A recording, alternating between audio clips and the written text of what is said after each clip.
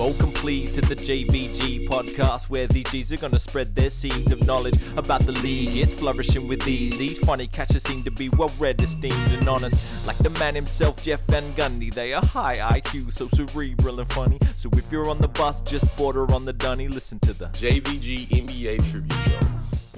Hello and welcome to episode 132 of the Jeff Van Gundy NBA Tribute Show. My name is Marco, joined by my co-host Lucas. Lucas, how are you? I'm alright, Marco. How are you? Yeah, pretty good. I keep doing this thing where I have my mic, like I don't remember which way my mic should be turned around. Do you remember? Yeah, I think mine's at the top. I think mine goes top ways. What do you mean by that? I think the top of the microphone is the way you should do it for this one, see, the cardioid. All right, so this one's just for the video, the video subscribers. If I have it here with these bits facing me, it like records better than if I have it here with these bits facing me. Ah, okay. That I don't know. Yeah. That I can't help you with. You know what? It's fine. Yeah, we've come this far. We have come this far. We've actually been talking about basketball for quite a while. 132 episodes. Yeah. But today more specifically. Yeah, we've been chatting off air for about half an hour. I don't even know how we started, but I can tell you where we finished. I know how we started. Okay, how do we start? You brought up that there's a WNBA player who's been drafted 3 times. Yeah, Ann Waters. I think I got the pronunciation wrong, but it's Ann Waters makes it sound like she's from rural Victoria. Yeah, in fact, and she looks like she's from rural Victoria. Yeah. She does look. She's got a bit of a Tess Magin about handy, her. bro. But Ann Waters, Ann Waters, Wauters. And she just popped up on the Basketball Reference homepage, and I was like, click on this person, see if they're Aussie. Not Aussie, but she got drafted 3 times. Once by the Cleveland Rockers, which was just the 2000 WNBA draft. First pick, first overall. So she was, good pedigree coming out of, I assume, college. And then in 2004, she was the 4th pick by the New York Liberty in the 2004 dispersal draft. And then in 2008, she was the 8th overall pick by the Atlanta Dream in the 2008 expansion draft. So not only was she drafted 3 times, but she really fell from grace. Yeah. Like she went from first overall pick to not protected by a basketball franchise, and then not even selected first by the expansion team. It's selected 8th. Yeah, it's insane. She also had an all-star season in her career with the New York Liberty in 2005. But her playing career went from... It was 2001, 2001, 2002. Then I assume she wasn't with the team in 2003. Then 2004, 2005, she was with the Liberty, where she had her all-star campaign. Didn't play in the league for 2006, 2007. Then 2008, she comes back, and her numbers take a jump from her all-star season 3 seasons prior. And then she's in the league for 2008, 2009, doesn't play. Back in the league for 2012, doesn't play for a while. Then 2016, she plays for Los Angeles Sparks, wins a ring. So one of the more scattered. I assume she's playing in Europe. Yeah. In between. Yeah. There's probably and then this ties into what we were also talking about off mic. There's probably a really good, detailed, threaded story about her career that we're just missing because we weren't there. Oh yeah. What was the WNBA like in 2001? I have no fucking clue. Such great questions, Marco. And hopefully our children and, people older than that, sometimes if they want to talk to us about what happened, why did the Raptors or the Heat get doxed? Yeah. Why did the Miami Heat lose their second round pick in 2021? Yeah. Or whenever it was. Yeah. We'll be like, let me tell you a story. Yeah. It was for tampering. But then, that discussion of Ann Waters, shout out Ann. Yeah. Led to me, I was like, I wonder if there's a record for someone who's been drafted the most times. I did not get very far with that. But then I was looking at the 2004 NBA expansion draft when the Charlotte Bobcats joined the NBA. Man, it was just a very sorry looking roster of players they drafted. And I suppose that they always are. I guess you try to draft young dudes, but you can't draft young dudes that people are very high on. Zaza Pachulia was drafted in after his first year with the Orlando Magic here. Yeah, is the expansion draft. Yeah. Which is not so much of a draft, rather the Charlotte just picking up unprotected players. Yeah. Like what? Gerald Wallace was the only good player they actually managed to get there. And, I mean, he's spent pretty much the rest of his entire career with the franchise. Yeah, and congratulations to him for that. Yeah. I'm sure it was some very fruitful years in Charlotte. But yeah, what was it? What even happened in this in the past half an hour? Yeah, I don't know. We got to the point where we thought that the Bobcats didn't have a first round pick, but then it turns out that they did, and that they traded up from pick 4. And they also traded away pick 33 in this trade to go up to pick 2 and select Emeka Okafor. And pick 4 was, of course, Sean Livingston. Yeah. And they traded with the Clippers, who it seems like the Clippers shedded, and I do have his name here, Peja Drobnjak in the deal, who was on $2.5 million at the time of a $44 million salary cap, which takes up about 6 to 7%. But it does feel like the cost of, the sweetener of pick 33 shouldn't be enough to get you from pick 4 to pick 2. Unless like you really like the guy at pick 4, which Sean Livingston, sure, but something must have been going on there. Yeah. Something else must have been going on there. So hopefully as we said, in the future, when someone asks us about what happened this time in NBA history, we can be like, I can actually tell you. Yeah. I've got first-hand experience. And then we spread disinformation. True. That's great. Yeah. Miami Heat lost their second round pick because ball tampering. Ring tampering. And then Pat Riley made an off-colored joke. Ah, yes. It actually wasn't even a joke. There was a comment. Yeah, it was an off-color comment. Yeah, wow, good rumor. I'm now noticing that Predrag Drobnjak played for the. Oh wait, yeah, he played for Serbia and Montenegro, and then he played for Montenegro. Wow. Yeah. Who he played for? I love that article I'm reading. On the left side, it still has like the headline, so it's like, NRL round 1 teams let the season begin 3 hours ago. Tatum gets first ejection. Best officiated game 2 hours ago. Bobcats acquire Clippers number 2 pick 19 years ago. God, shout out ESPN. Yeah. Really doing the hard yards, keeping the archives rolling. So what's up, Marco? Why are we here today? Well, where do we want to go from here? I think this surprise inclusion in the episode has kind of altered our episode structure, I suppose. Yeah. The intro is now done, I think. We're not going to be talking about Subway this week. No. Oh, I did, as it was an even-numbered episode, I did fill up petrol on the way over here. Nice. And the guy trying to give away the mango, he was there again today. No. Not with mango. But I think I'm starting to build up a bit more of a picture of this guy. I think he just goes and talks to the guy. Right. And they so just the hang mango's out. not part of the thing. No. Well, it's not crucial to the interaction. Yeah. And so I just think that they just chat to each other. Yeah. And I think that it's kind of a sweet relationship. Oh, nice. Yeah. Sweet like a mango, maybe. Wow. All these vanilla cokes. Yeah. Wow. Cheers.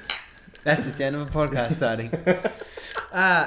Recent NBA freaking news, not within the last 19 years, a little bit sooner than that actually, but people keep scoring really high numbers. And not only people, but teams as well.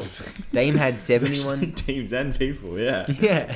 Dame had 71. The Clippers and the Kings had 351, aka 5 Dames.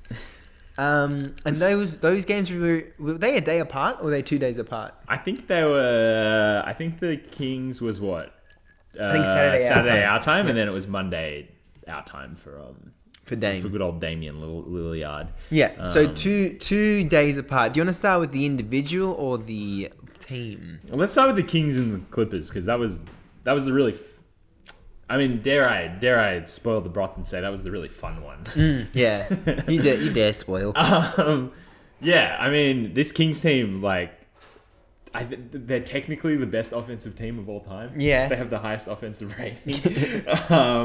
What was the score at halftime? It was 80 to 76. 80 I remember to 76 because I messaged the chat and I went, "Wow, the Clippers just put up 40 points in each of the first 2 quarters." And then I was like, I might come back to this game later. I assume the second half will slow down. I've got a meal to cook. And then an hour later, I come back and they're still playing. And both team has like 100 more points. Yeah. So it absolutely sped up. The Kings were down by quite a lot at one point in the fourth, I believe. I'm trying to find out exactly what it was live on air. And then, mounted like an insane... Yeah, I think it was about 4.5 minutes left to play. There were... Oh, no. Oh, yeah, all the way at 4 minutes to play, they were 13 points down. Damn. And then they managed to force double OT. Yeah. And come back twice to win the game. Man, it just like didn't slow down at all. Yeah. And I feel like so much is going to get lost in this game. Like it was Russell Westbrook's like a very impactful game from him. But like, why are you going to talk about that when Malik Monk had 45 off the bench? Yeah. And Kawhi Leonard, like, I think that's got to be like Kawhi's most dominant game since like 2019, basically. Or maybe, did he have that? He had that one really good playoff series with the Clippers, didn't he? Yeah, in the bubble? Yeah. Was it? I don't know if it was really good. I think it could have been a really good season with the Clippers, potentially. I feeling there was someone we could talk to about this. Who did you think was going to win this game as it was going? No idea. Yeah. I thought the Clippers were going to win. I didn't watch the first half, so I didn't experience that. But I thought the Kings had they had the momentum and they had the narrative. Like I think the Kings have had the narrative all season long. And also I think De'Aaron Fox is still he continues to be one of the best clutch performers in the NBA. Like I truly believe he can get a bucket every time down the floor. Yeah. In basically any game. And this is just one of those games where it's like it wasn't about getting stops or missing shots. It was just go down. Yeah. And hopefully get a 3-pointer, not a 2-pointer. Yeah. The Clippers shot 60, 58, 86 splits, scored 175 points and lost. That is insane. I think maybe I want to do my little analysis after we also talk about the Dame thing. I think so. So let's get straight into that. Well, Dame. Just before that. Yeah, sorry, just kidding. What's the the highest scoring game of all time? Yeah, Nuggets Pistons 186, 184. Very good. You're very, very good. But the Pistons, isn't that the best defense of all time? Yeah. I really want to watch that game. I want to know what happened in that game and see how it compares to this one. Yeah. Because I feel like that'd also be a slog. John Long had 41 points. Logo Long. Yeah. Logo John. Now to Damian Lillard. From Logo John to Logo Lillard. Logo Dame. I told you that I was going to rewatch this game. I couldn't. I did the first half and that was already enough for me. This was that first half was so unwatchable. There was so many stoppages, so many fouls. It was trash. There was no flow to the game, but Dame still kept his rhythm. I really liked that he was just fuck the Rockets. Fuck them. The Trailblazers were fuck this team. Yeah. Dame came down. I reckon there was a patch where he in the first quarter when he scored his first 13 points. I reckon, I don't know if this is true or not, but it felt like he scored them all in a row. And I also think he didn't pass in that stretch. No. He just came down and kept shooting, and I just love that he did that. This Rockets team is getting worse, but yeah, I like that. I like that Dame treated them the way they should be treated. Like shit. Yeah. And their D is so bad. It's just absolutely atrocious. And it's not even. It's one of those ones where it's all right, cool. If Jay Sean Tate is guarding you, you're probably going to be fine. If you're Damian Lillard, that's not really an issue for you, and it absolutely wasn't. But they're just their rotations, how they defend pick and rolls, it's all really bad, and it played right into his hands. Obviously, if anyone scores 71, it's fucking amazing, incredible effort, and he was actually pulling up from ridiculous distances, but they were not making it hard for him until the fourth quarter, when they were just. I think after he hit his 13th three, Time to make the adjustment. Yeah. No, but they were actually like doubling him and tripling him from then. What? I don't know, to defend Klay Thompson or something like that. Like, it's not winning the game, not getting your franchise any further by doing that. But yeah, like he just exploited every coverage they threw at him, like made every defender on him look like a complete idiot. And that's because most of them are. And yeah, like, that was one of Angus's hot takes earlier in the season. I like that he remembered that. Yeah. I don't remember anything from that episode. Yeah. Angus said Dame will have a 70-point game. Would like to tip our hats off to him. Such a good hot take. Yeah. Well, it came true. Not only a bold prediction, but just fucking 6D chess. Yeah. So you say Dame did well with every D that he had thrown at him. The only thing that wasn't him getting guarded one-on-one when he was fucking piping hot was this one time it seemed that Usman Garuba, like, just made a personal decision to double team him and stunt at him. And I think that he, at the very least, got the ball out of Dame's hands. I think the play then progressed to Dame scoring a layup, like, and getting the ball back and scoring a layup. But, like, there was no resistance otherwise. Except actually Jabari Smith Jr. had a couple of good defensive plays on Damian Lillard, to all his haters listening. He's fine. He's a fine guy. Yeah. I think watching this game, I realized, first of all, that Alperen Şengün is, like, by far and away the best player at Houston. Not just the best, like, clearly the best player. Yeah. It's just, I don't think it's possible to judge Jabari Smith Jr. offensively yet. Maybe you can say that he doesn't take the game on enough. I also am not going to hold anything against a 19-year-old on this team. Definitely. And also just being, I think they're the worst coach team in the league. To go back to that, like every time Dame would call for a screen, like they would just do like the worst switch. They wouldn't hedge it. They wouldn't like stick with him. And it's like, fucking, of course he's going to hit a three. Like, what do you think he's going to do? So like, they set a screen on Jayshawn Tate, and then, Jabari Smith switches onto him. It's like, it's too late. Like, it's too late. You can't do anything. You're a good defender, but you're 5 feet away. He's going to hit his shot. Yeah, he's also hit 10. Yeah. Like, it doesn't matter how good you are of a defender. It's like, there's no one-on-one D isn't going to win you anything at this point of the game. Exactly right. And yeah, the few times that like Dame drove and then help came and then it was like pass, the Rockets were just so slumped over. Like they were just like, they gave up. They didn't show any resilience. And I also think this is something that wasn't the case in the Kings-Clippers game. I think the Kings-Clippers game, there was actually fine D, but I think the offense was just incredible. Yeah. There were so many occasions where it was like drive, break down, kick around, swing around, drive again, break down, kick around, swing around.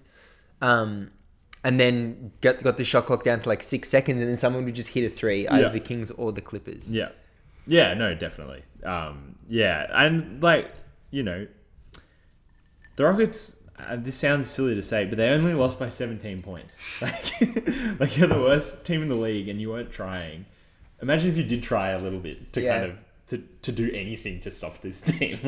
Maybe the game would have been closer. I mean, I know they're not in the business of winning games, but like if you're that bad, like just not on the level of the team, and someone drops 71 on you and you lose by 17, like that should be a good reflection on you. But like, having watched how they played, it's not at all. Yeah, I think someone could drop 80 on this Rockets team. I was thinking about, could you drop 100? I don't think so. I don't think that that's going to happen. But I think the way to break a scoring record is you have to wait for a team that's just so bad. And I think that this Rockets team is that team. Like, if Steph were to prepare for a week to play against the Rockets, and the rest of the Warriors were prepared for that as well, and they were like, Steph, we're going to go to you, just go for your career high, and potentially probably the second highest NBA score of all time. Yeah. There's no way he wouldn't do it. Yeah. Like, if they wanted to do it, obviously all these teams are way above the Rockets. But if they wanted to do that, there's no way they couldn't. Yeah. I reckon Steph could drop 90 on the Rockets. Really? Wow. Yeah. Golly. I just actually don't think you can get up that many shots in a game. Like, I think Dame coulda. If he started shooting sooner, because I feel like he didn't score for like the first 4 minutes of the game. Yeah. No, didn't he? I feel like he hit a 3. No, I think you're right. Yeah. But like what Donovan Mitchell on his 71 point effort, he only had 34 attempts in 50 minutes. Yeah, and they were. He was also like throwing some really nice passes because when they were like, all right, we've got to double him. I was just leaving him open to find Jared Allen like time and time again. Yeah. But I just think in the modern game and maybe the game of the future, like how many shots can you really get up? Well, he got up 38. That's that's a lot of shots. And 14 free throws, which we'll call 7 possessions. So that's 45. Let's say that's 45 shots. I feel like I've seen Kobe and Westbrook get up in the high 40s. I reckon players have gotten up 50 shots. Yeah. But it is a good question, Marco. Where are we going? Where are we going with all this? I just did the math. And so to have a 100-point game at this like point per field goal attempt, just whatever, you have to have 53 attempts in the game. That's my crack math. At the rate that Dame is? Yeah. Okay. Yeah. Okay. That's doable. It is doable. We can make it happen. But you know what, Lucas? I'm glad you asked. I think the game crazy. is going. It's crazy, bro. I think this is pretty obvious, but like a good starting off point. But I think this is just going to happen more and more and more often. Like both of instances of this. Like we've seen, like the last 10 years, like the 3-point shots opened up so much of the team's offense. Players just become able to do like everything. I was thinking of two. I don't know why I thought of these two players, but I feel like they're a good example. Like Darius Garland, who's like, okay, borderline all-star to not all-star. One of those players. He can kind of score from anywhere. Yeah. Like he's a good 3-point shooter. He's good off the dribble.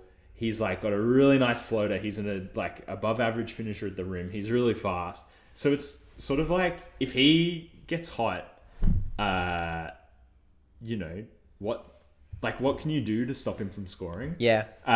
Another player like, Jalen Brunson this season. Again, like bit of a diminutive point guard who's become like, again, a pretty good 3-point shooter. He's got his specialty. Like he's really good in that sort of close mid-range, like one-on-one, and he's a good finisher. Like these guys aren't near the upper echelons of the NBA, like Dame Lillard and like Donovan Mitchell, but yet they have like complete offensive skill sets where there's not really like a bit of the floor that they're weak at. Like, like Michael Jordan, he might be the greatest basketball player of all time. He was never a great 3-point shooter. Like he wasn't shooting it at volume. And now because that's happened, every player has become good at it. People, the floaters sort of come in to add this other aspect to it. This sort of mid-range game is coming back into fashion as well, I think. And it's not like everyone's leaning to one type of offense. It's like every offense is fanning out. Like every player is going like, you know what, I'm going to do everything. Yeah. And so I think it's especially on an individual level, like there's only so much you can do as a team defensively and as an individual defensively to stop a player who can kind of score anywhere on the court.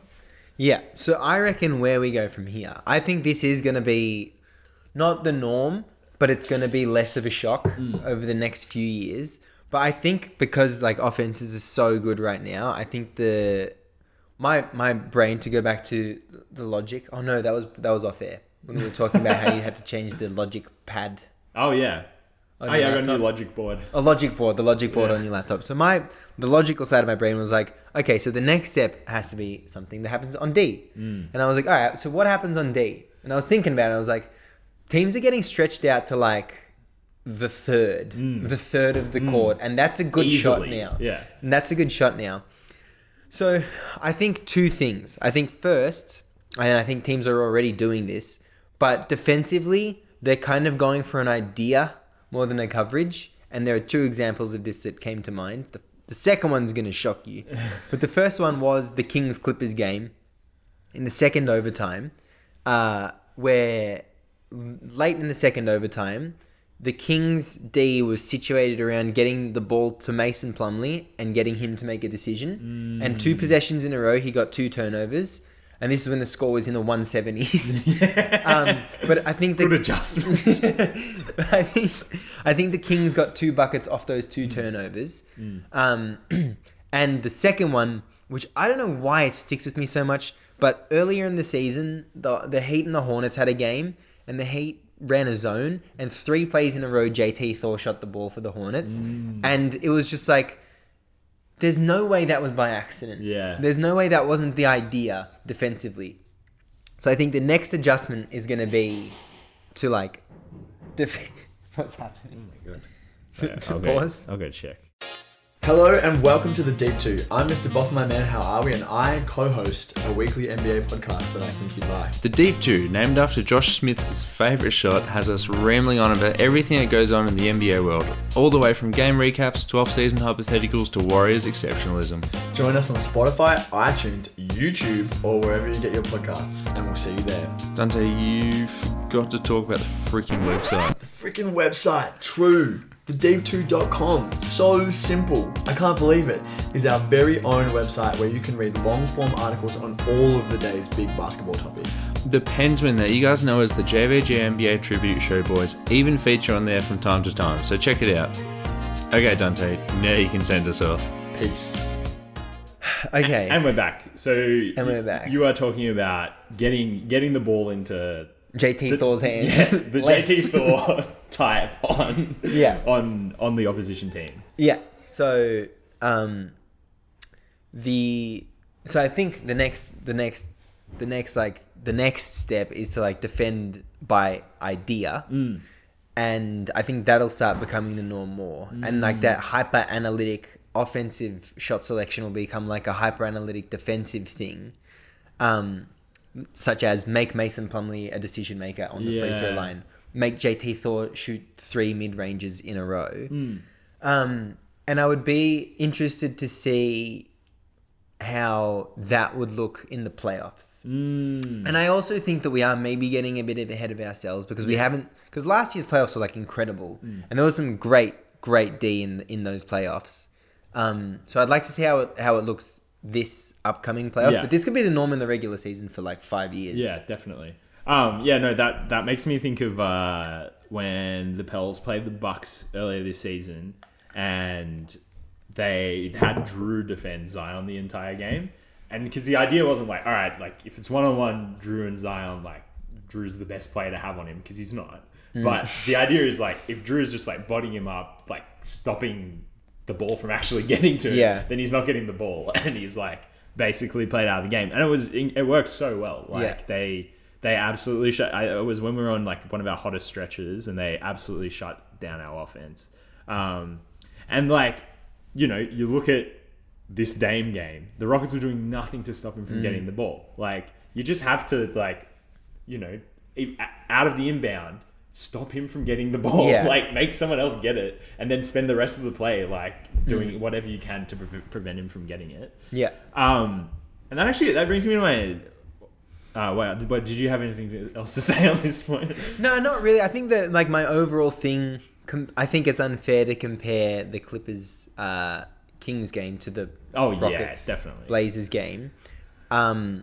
And it's unfair to compare even Dame to the game he was playing in. But I think that, like, a lot of people, like, a lot of the criticism about, like, today's league is, like, they like to use the term open gym. We would probably use the term open age in Australia. But, like, that was the Rockets and the... fucking Dame's team, the Blazers. I think he's always played for them. And he likes to make it quite abundantly clear. But I think that was the case in that game.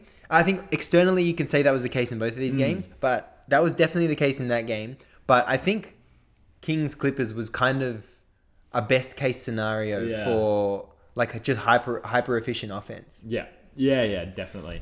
I have a kind of a funny one. Okay. I think the corner 3 is going to die.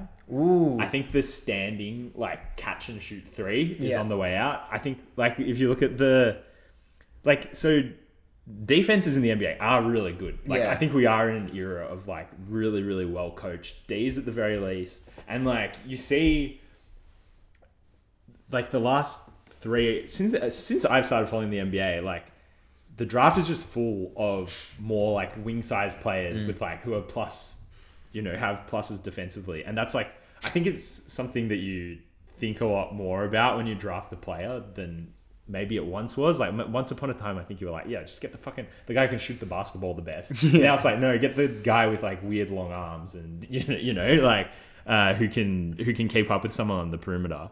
So like your average NBA D is like pretty good. Like you're not getting open shots from just like rotating the ball around as much as you were maybe, I don't know, like the start of the Warriors era or something like that. And then you look at a team like the Kings, it's just like Malik Monk and Kevin Huerter like popping off off-ball screens constantly, like little off-the-dribble actions. No. I think to be a good NBA shooter in the future, it won't be enough to just be like accurate at shooting. You're going to have to be like, like the greatest shooter of all time is Steph Curry, like really, really, really good with your off-ball movement.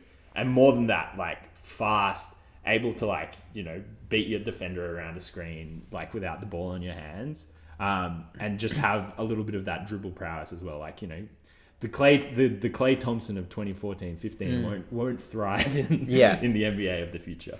Yeah, so I was thinking, I think we've even talked about this earlier this season, but if you can't be a 3-and-D player anymore, you need to be able to bounce the ball as well. But yeah, maybe even that is like not out of date, but to be competitive, you need to even be doing more than that if you're a role player. And maybe it is like the Kevin Huerter, like not only being a threat, catching and shooting, or catching and attacking, but attacking off the ball. Yeah. Like maybe that is like, maybe that's going to be the norm in 2 or 3 or 4 years time. And being a 3-and-D player that can bounce the ball is already like, okay. Behind the ball. Yeah. You're not revolutionary. Yeah. You're kind definitely. of, you're just like struggling to keep your head above water. Because like 3-and-D players right now, it's like, I don't know, it's not even a term anymore. Yeah. It's like it got out of date so quickly. Yeah, legit. And think like, all right, like one of the best 3-and-D role players this season, Kentavious Caldwell-Pope. I think that's like pretty uncontroversial thing to say. Yeah. But like he is actually so much more of that. Like he's really good at attacking closeouts. I wouldn't say he has that kind of like pop off a screen that like Kevin Huerter or Malik Monk or like even Malik Beasley have, like where they've just got like that little bit more speed. But like he is so much more than like a Danny Green, for example. Yeah, I like that. I also think Josh Green is probably the best example of this for the Mavericks. With that, yes, yeah, go on. But I think that the Mavericks, I think that they had kind of the blueprint, but Josh Green wasn't really popping until they traded away DFS. But even if you were to have DFS, Josh Green, Luka, but then also Kyrie, which is an impossible situation, I think that is kind of the ideal build-up going forward. Because like DFS can then just be, because like take his prototype, it's like such a good defender, so good, and then just a good 3-point shooter. I think that's you can still definitely have a job doing that. Yeah. But then I think like switchy bigs, Claxton, Mobley, Jaren Jackson Jr., etc. I think that will now be the 5, and that like that player having the ability to defend on the perimeter, I don't think will be. I think there'll be a regression before there's like an advancement in that. I think there's going to be a lot of 6'10" players coming into the league that teams are going to want to turn into that player, but they can't. Yeah, they just aren't that player. Yeah. But I think in like 5 to 10 years there will be like a lot of those players. Yeah, definitely. Like when you're going through your growth spurt in high school, and they're like, all right, first things first, learn how to defend. Learn how to defend a guard. I think the Mavs are interesting because I think the way the Mavs, not always, but the way the Mavs have often played with Luka is like a bit archaic, because they do play that like, all right, Luka ball handler, big screen, and then 3 guys standing still on the perimeter. Yeah. Like they do not they have not traditionally, and not always under Jason Kidd, like been very good with off-ball movement. Yeah. Particularly like around the perimeter. Maybe, you know, making cuts and stuff for sure. And like that works. I don't think they're hamstrung by Luka's game because that's how they've generally played with him. Yeah. Because, you know, that is how he likes it. He likes everyone just being, you know, where they are. And I think as he plays with Kyrie in particular, that will start to change. Or like the Mavs will start to change. Like because, you know, you can't have Kyrie standing motionless like on the 3-point line when Luka has the ball. Yeah. So, but I think it's maybe like not the end, but like the end of the dominance of like the James Harden type heliocentric player. Yeah. Like where it's like, all right, he's there, you set a screen for him and you let him do everything else. Like everyone needs to be working on offense. Yeah. How do you feel as though, pivoting back to some news, or just tying in some news, Quinn Snyder with the Hawks now. Yeah. I feel like he could be a pretty revolutionary coach, potentially taking the ball out of Trae Young's hands, etc. Do you feel like, how do you think he'll go in Atlanta? Do you think he will implement a bit more of a modern strategy? I think he's got a really good roster for the sort of thing that he likes to do. Yeah. Maybe, I think we've also spoken about this off air, but like maybe Clint Capella isn't, you know, like he's not Rudy Gobert. Maybe he can't be the Rudy Gobert type player in his defense, but I think that's a good start. He's actually got good perimeter defenders in DeJounte Murray and DeAndre Hunter, which he didn't have in Utah. So that's good on the defensive end. I just don't know. And then I think like the types of guards he has, the shooters he's got, is good for how he likes to run his offense. But I just don't know if you can convince Trae to not play like how he plays. Yeah, that's fair. That's my very early read. You know? Yeah, that's interesting. I wonder. Oh man, I haven't even considered that because Trae. This is now coach 3 for him. I'm pretty sure, and he's pretty much gotten 2 fired. Yeah. So I think, I don't know if you can get a third fired. Yeah, well, especially if you're his level good. Yeah. And I think that Quinn Snyder's probably got enough of I think he's got enough like goodwill behind him and just good coaching as well. Yeah. That I don't think people would point fingers at him. And that they would start to look at Trae Young as the problem. Yeah. So maybe that alone will be able to get Trae Young to make an adjustment. Because as we all know, these players are like so insecure. Like they're so sensitive to the external view of them. Yeah. And so much of like the decision making is very image based, and I always do find that quite interesting. Yeah. When you're talking about like $250 million careers. And like, you know, you're a good basketball player. Just, you know, play basketball. Yeah. Kind of. No, I'm not saying shut up and dribble in a convoluted way, but like, you know, if you're Trae Young and you have that skill set, you can listen to a coach. You know? Like you don't have to be. It doesn't always have to be about your ego. Yeah. Yeah. Yeah. I think that Quinn Snyder will be really good in Atlanta. His roster, like, I think the bottom end of his roster is better than it ever was in Utah coming into Atlanta. I don't think the top end was, but I think that's also seeing. I mean, you know, that is 20/20 hindsight. Yeah. But like right now, you would be impossible to say that Trae Young's better than Donovan Mitchell. Yeah, 100%. But I think also like the Utah starting 5 of like Rudy, D. Mitch, Conley, Royce O'Neal, Bojan Bogdanovic. I think like, yeah, it's just like in almost every position, it's better. It's better than Utah. Maybe DeJounte Murray is better than Mike Conley. Yeah. Yeah. That's fair. Yeah. But go on. I think I might have actually. I think that was the end of your thought. The end of my thought there. Well, yeah, because there was a piece of news. I'm trying to find it. I can't find it. But that the Hawks were exploring the possibility of trading Trae in the summer. No way. If things don't work out. Oh my God. And you have to think it is like, you know, but then it's like, what is your franchise? I also don't know what the market would be for Trae Young. Yeah. Like what does that package even look like? And who wants him? Like who?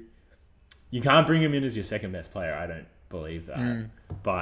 And I do think he has the tools to be. Okay, let's reframe this. Do you think Trae Young could be the best player on a championship team? Do you think he could be the 1B? No. I think he would have to be the second, and that's like the very best he could be. Yeah. I also think he just might not be good enough. But like, who are you playing? Like, who's he playing with if he's the second best player? Like, the other guard can't be the best player because then, like, Trae's not holding the ball enough. I don't know, like, what if you put him on the Milwaukee Bucks, would him and Giannis win a championship? Potentially. But I think this could sound crazy, but I don't think he's good enough offensively to be such a bad defender.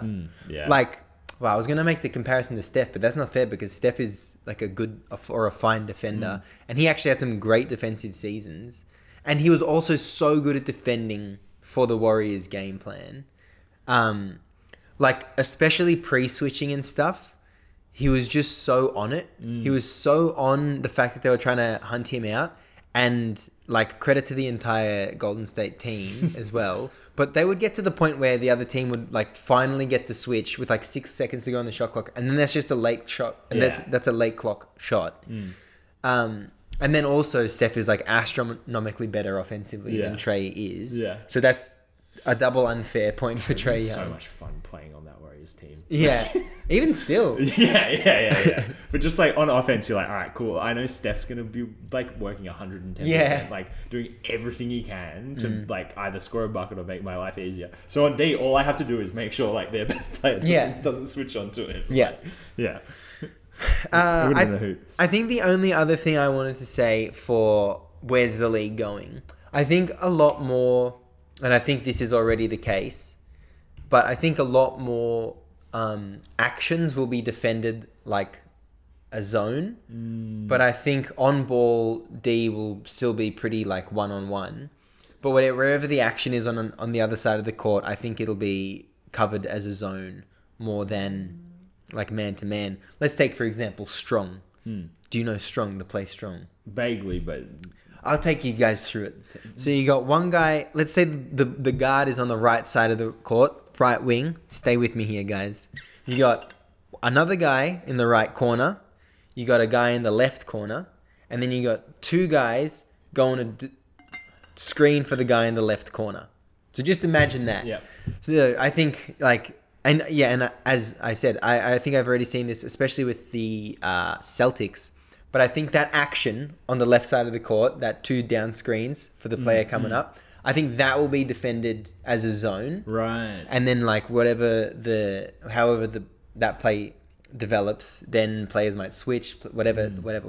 But I think the strong side players will stay in a man. And I think that's kind of like, that makes sense. Yeah. But I think that, as offenses become more complex, I think that the action will start to be defended as a zone more. And then, like the idle players will be defended straight up. And like, I think you just straight up have to do that with, like you were saying, like how the floor is stretched out. Like you can't man every good perimeter shooter in the league. Like, you know, if you've got 5 NBA players on the floor and 4 of them can shoot threes, like you can't be man to man defending every single one of them. Like it's just a recipe for someone getting an open shot, basically.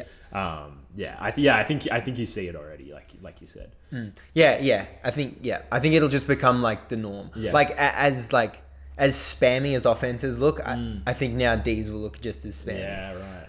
That's funny. But you just can't defend man to man. Yeah, like you cannot defend straight up. Yeah. But I don't know how I actually want to discuss this, but I was reading about what was it called? Before they introduced the 3-second rule, they had the thing where like you had to commit to the player you were defending. Oh, what was it called? Was it just a legal D? Yeah, it was called legal defense. Yeah, such an inspired rule. Yeah.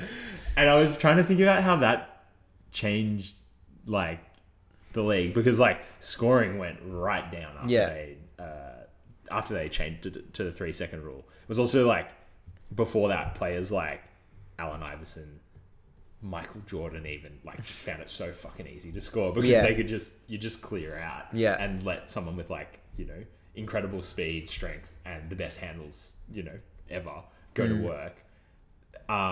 Which, man, it just doesn't sound like a lot of fun when you put it like that. Yeah. Like, I'm was sure. there also illegal offense? What was illegal? Offense. Fuck. I don't know if legal offense basket. But then I think oh yeah, that's right. Yeah. A 5-second count will begin if an offensive player with the ball and not facing up starts dribbling below the free throw line extended while being closely guarded. That feels just like 5 seconds back to basket. Yeah. But I thought illegal offense was like you can't ISO pretty much. Oh yeah. Yeah, here we go. Sorry everyone, this is great radio, isn't it? I think this was I think we might have even covered this in the episode where we talked about players that had rules made for them. Because it was the Michael Jordan rule. Oh, this is the Michael Jordan rule. No yeah. shit. Yeah, because obviously that's just what you do. Yeah. But yeah, I think my point is, I think we finally maybe in the last like few years, like I think offense beat the death of illegal offense. Yeah. Of illegal defense, sorry. Like Yeah. I think that did a very, very good job of letting D's like limit really, really good individual scorers. And now because back what I was saying of all these insane skill sets that players have, like it doesn't matter anywhere near as much as it used to. Yeah. Yeah. Yeah. I feel as though we've arrived at the end of the episode. I've got one more thing on my sheet here. Go on. Well, LeBron James. He heard it pop. He heard his little footy. Yeah. And he heard it pop. And yeah, per our good friend Shams Charania of the Athletic. Yeah. They basically put him out indefinitely, and they're just gonna monitor his status over the next at least the next few weeks. What do you think this does for the Lakers? Well, he finished the game, which was a bit weird, and then He wasn't gonna sit out that game, man. no, it meant too much. It meant too much. Dallas yeah. Lakers. I don't know. Could this just all be like gassing up LeBron for like an awesome narrative in the playoffs? Like what? What do you mean? He finished a basketball game in the NBA after hearing it pop. But he's LeBron James. Like he had the flu. You know? I don't know, man. I don't know. I think that surely You think he's bullshitting? I don't think he's bullshitting, but I think it's quite a nice story. Dude, if you had an injured foot, how could you play an NBA game? Right. But what if the Lakers are now, obviously after that trade, they just became so much better, and we saw it straight away. Like Jared Vanderbilt, 5 seconds. 5 seconds into his debut, it was like, oh my God, they fucking stole him. They absolutely stole him. And now D'Angelo Russell has also been injured. I think it's short term. Like I think he'll be back pretty soon. Yeah. But that's not to say that he doesn't have an issue that could stick with him for the rest of the season. So yeah, what if when they're finally hitting this good run of form, LeBron goes down, D'Lo goes down, AD, he's gonna go down at some point. Does that just make it all for naught? Potentially. What do you think? I think I'm worried about that. Yeah. I'm like kind of happy for the Lakers to win games for the first time in a long time. I'm not thrilled about it. And I think like if this is a legitimate injury, then it could put a huge spanner in their season. Yeah, definitely. Yeah, I mean, obviously, but like this team, albeit it's gotten so much better since the trade deadline, it's not good enough to make the playoffs without LeBron James. Oh, no way. Yeah. So do you reckon they won't even make the playoffs? I reckon they make the play-in. I reckon they could make the 9th or the 10th seed without him. Without him? It's so tight in the West still. If you would believe it. Yeah. I think they might not even be in the play-in. They're not yet. They're not. They're a game out behind the New Orleans Pelicans. Yeah. Who are sucking ass at the moment. Yeah. So you reckon? I think that's a fair summation. They can make the play-in without him, but they can't go any further. Yeah. Yeah. There's like 5 teams above them who are just like floating and vying for those spots. So Yeah. It's going to be tricky anyway. Yeah. Yeah. Yeah. I think you probably your answer laid it all out. All right. Well, unless you have anything else to say about anything. No, I don't think so. Do you? Nah, not really. All right. Well, we're probably at the hour mark. Well, we're actually at 50 minutes. Oh, even I better. don't know. I'm quite happy with that. So, Nice. Well, I guess I'll see you next week then, buddy. Arrivederci. Thanks for listening to another episode of the JVG NBA Tribute Show, hosted by Marco Holden-Jeffrey and Lucas Petridis. Our theme song is written and performed by Pascal Ducasse, with production by Mock B. Follow us on Instagram at JVG NBA Tribute Show and on Twitter at JVG NBA for more NBA content. The JVG NBA Tribute Show. New episodes every Wednesday at 7 a.m.